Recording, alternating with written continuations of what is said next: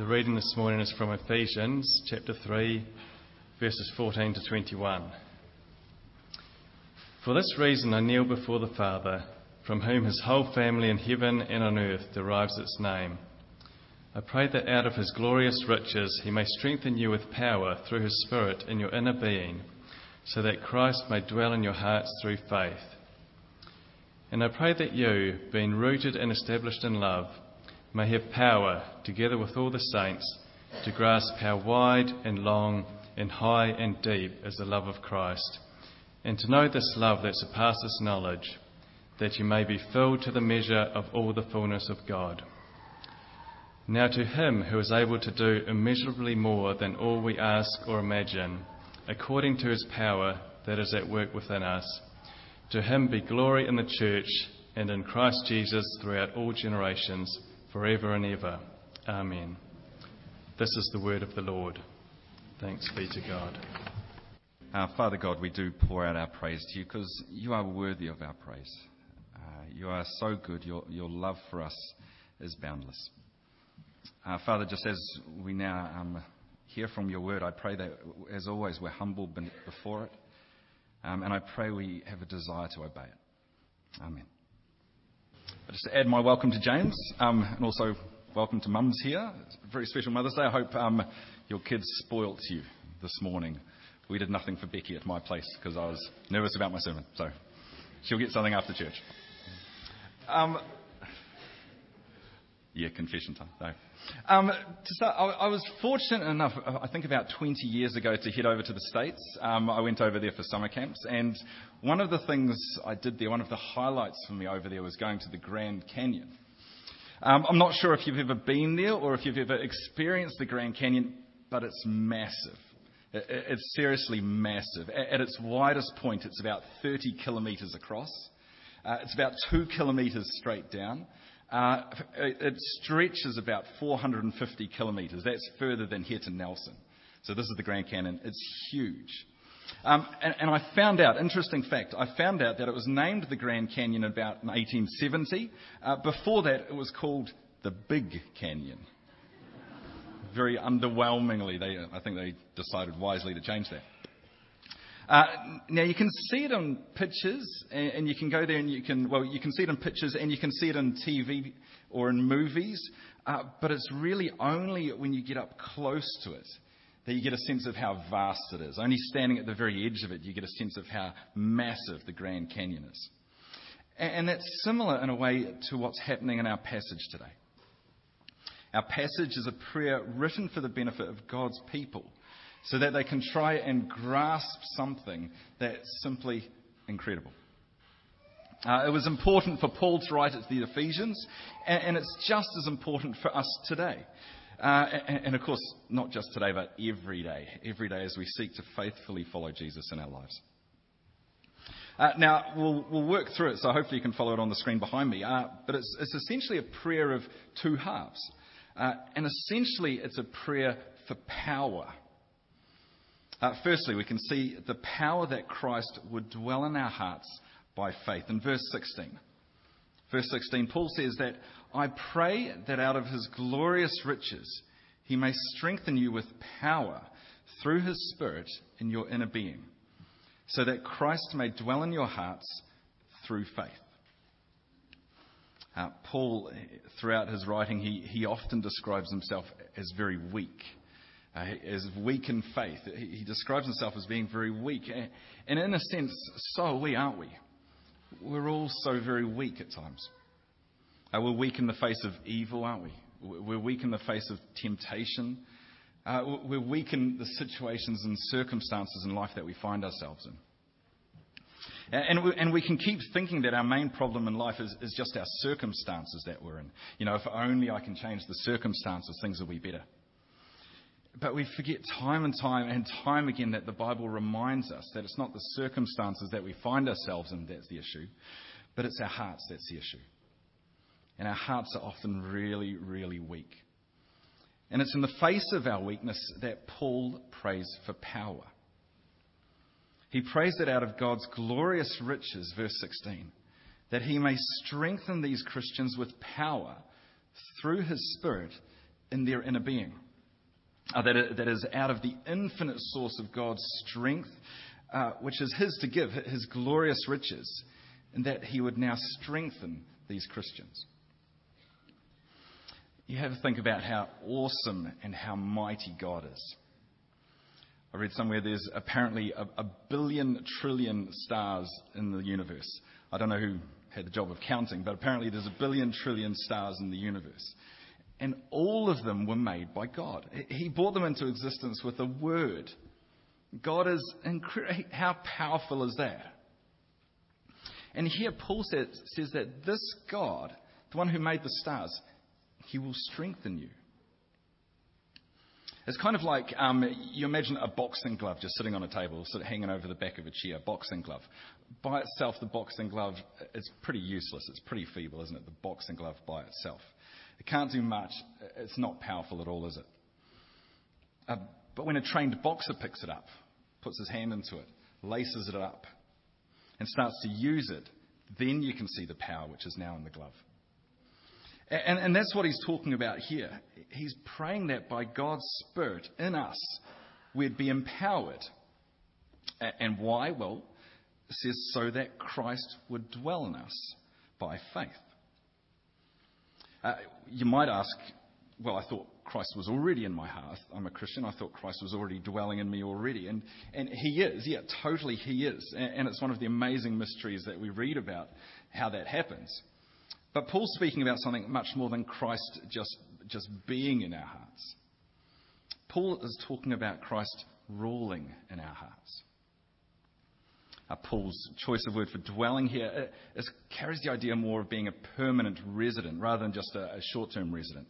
It's not, the word to describe someone staying in a hotel briefly. Rather, it's a word to describe someone who's lived in their own home for a long time. Of course, Christ dwells in the hearts of those who love him from the moment they turn to him in faith. But what he's asking is that Christ may occupy their hearts in such a way that it transforms them. It's interesting when you do go around to people's houses just to see the different quirks that people have in their different homes. I'm sure when you've visited different people's houses, you see different things. You wonder what's going on there. It might be in the photos that they've decided to put up on the wall, or the cat pictures that they may have around their room, or the pink that they might have, or anything. And the more that someone lives in their house, the more it's going to reflect who they are. When a person takes up long-term residence somewhere, their presence eventually characterizes the place. And when Christ first moves into our lives, he finds us in a bad way. And it takes a great deal of power to change us. And that's why Paul prays for power. Jesus is transforming us continually into a house that pervasively reflects his own character. And that's what Paul's talking about here in this first prayer, that his prayer for the Ephesians is that their heart just might be characterized by the presence of the one who dwells in them. He's asking that their hearts may increasingly look like places where Christ dwells. It's fundamentally just a prayer to be Christ-like. It's a prayer that the Ephesians' values, that their character, that the way that they live their lives might more and more reflect Christ's values and Christ's character and Christ's way of life. And it's a crucial prayer. I hope you can see that. I mean, given the tendency of the Ephesians and us totally to turn to worldliness, to turn to selfishness, to turn to sin, this is a prayer that we all need. And we all need someone praying for that for us daily. But I hope you can see it's no small thing, is it? It's no just quick fix, no sudden thing. It's not a small thing. When Christ takes up residence in your heart, it's not an instant, sudden transformation instantly.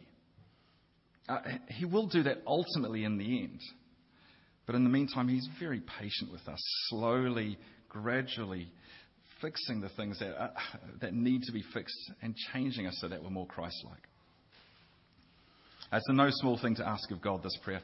But God is more than happy to listen to this prayer. And he can answer it totally because of his glorious riches.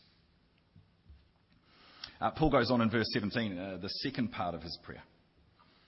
He says that, I pray that you, being rooted and established in love, may have power, together with all of the Lord's holy people, to grasp how wide and long and high and deep is the love of Christ. This is a prayer that the Ephesians would grasp God's love. And again, for them and for us, he's not praying for something that they don't have already. He's praying for an increase in something that they do have, something that they need more and more and more. He says in verse 17 at the start that they're already rooted and established in love. They know Christ, and their lives are already built on that. But he's praying that they may know more of it. And it totally makes sense. You think about for our relationships that we have with other people. Just because we need to know that the same exists there.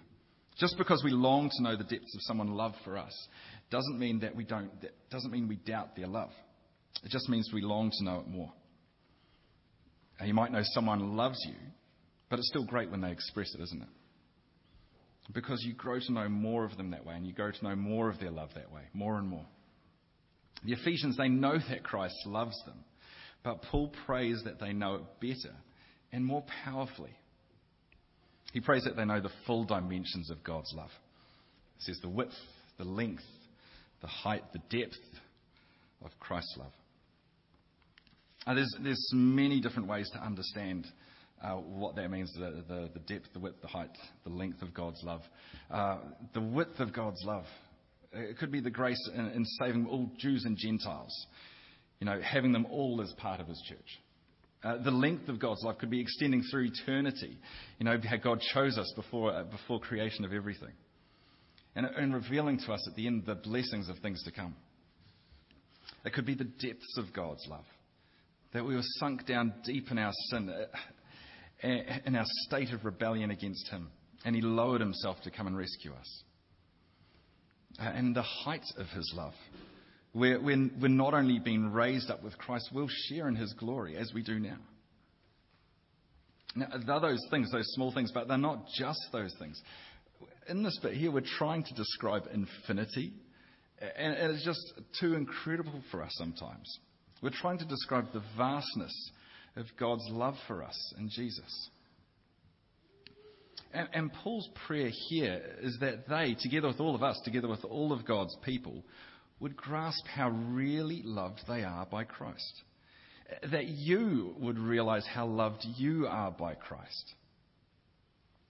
And it's a prayer not just as an intellectual thing.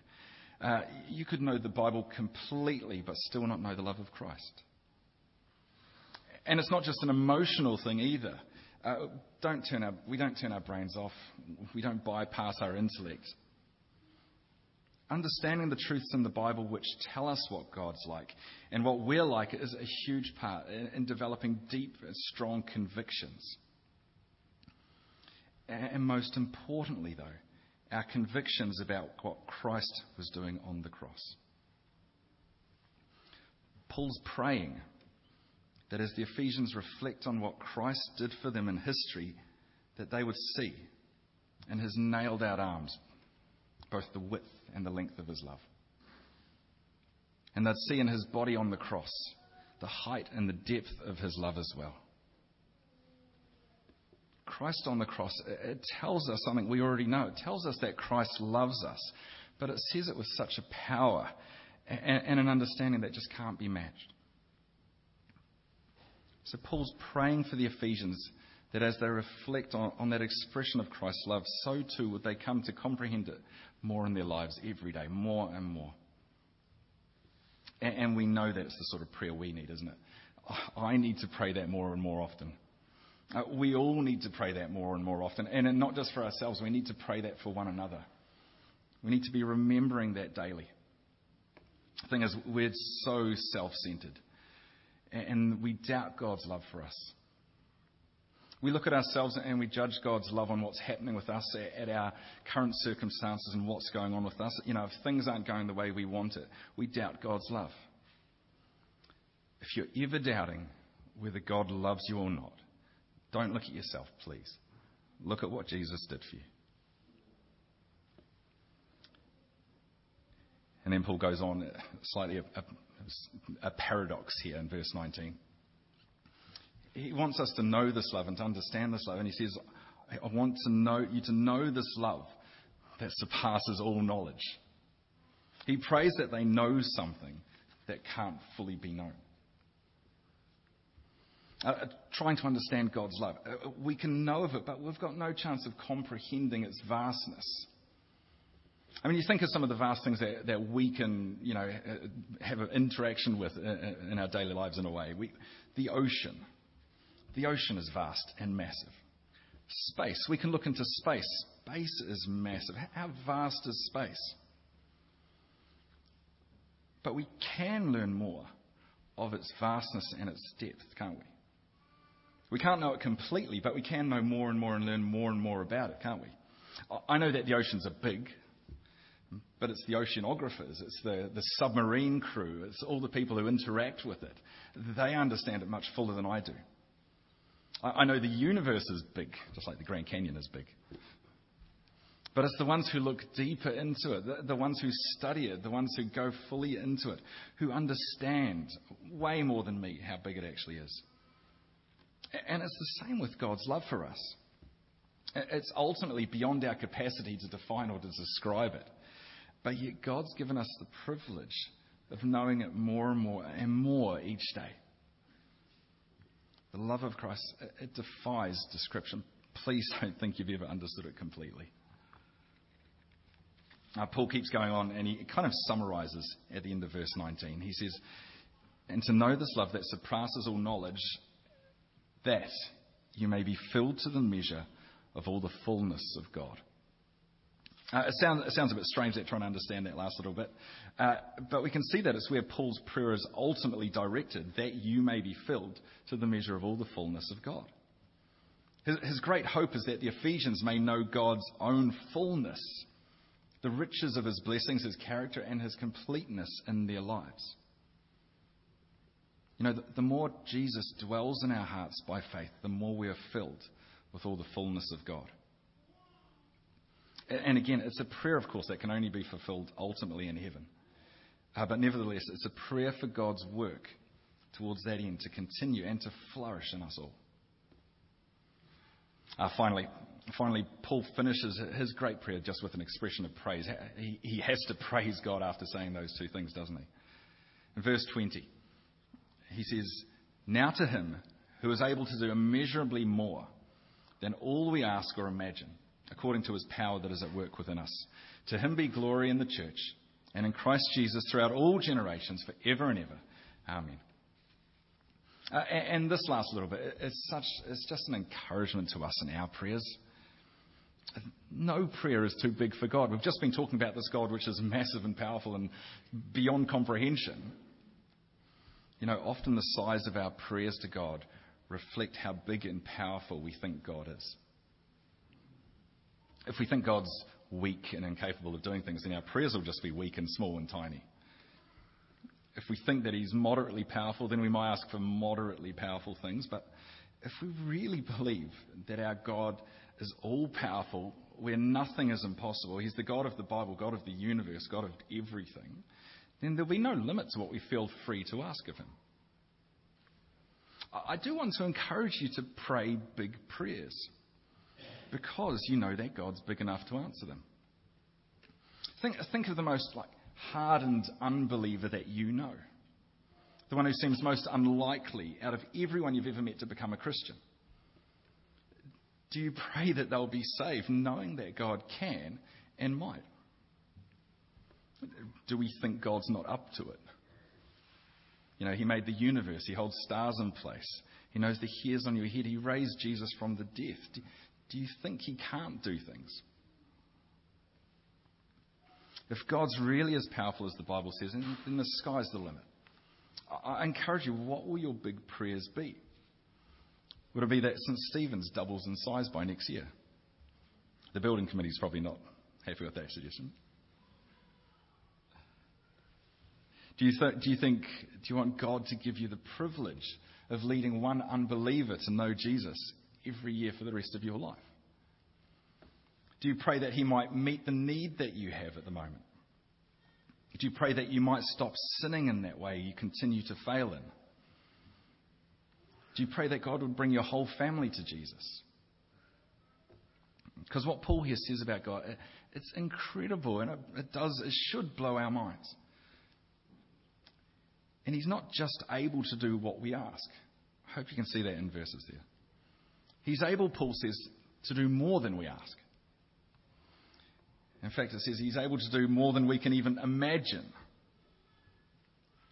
And he's able to do immeasurably more.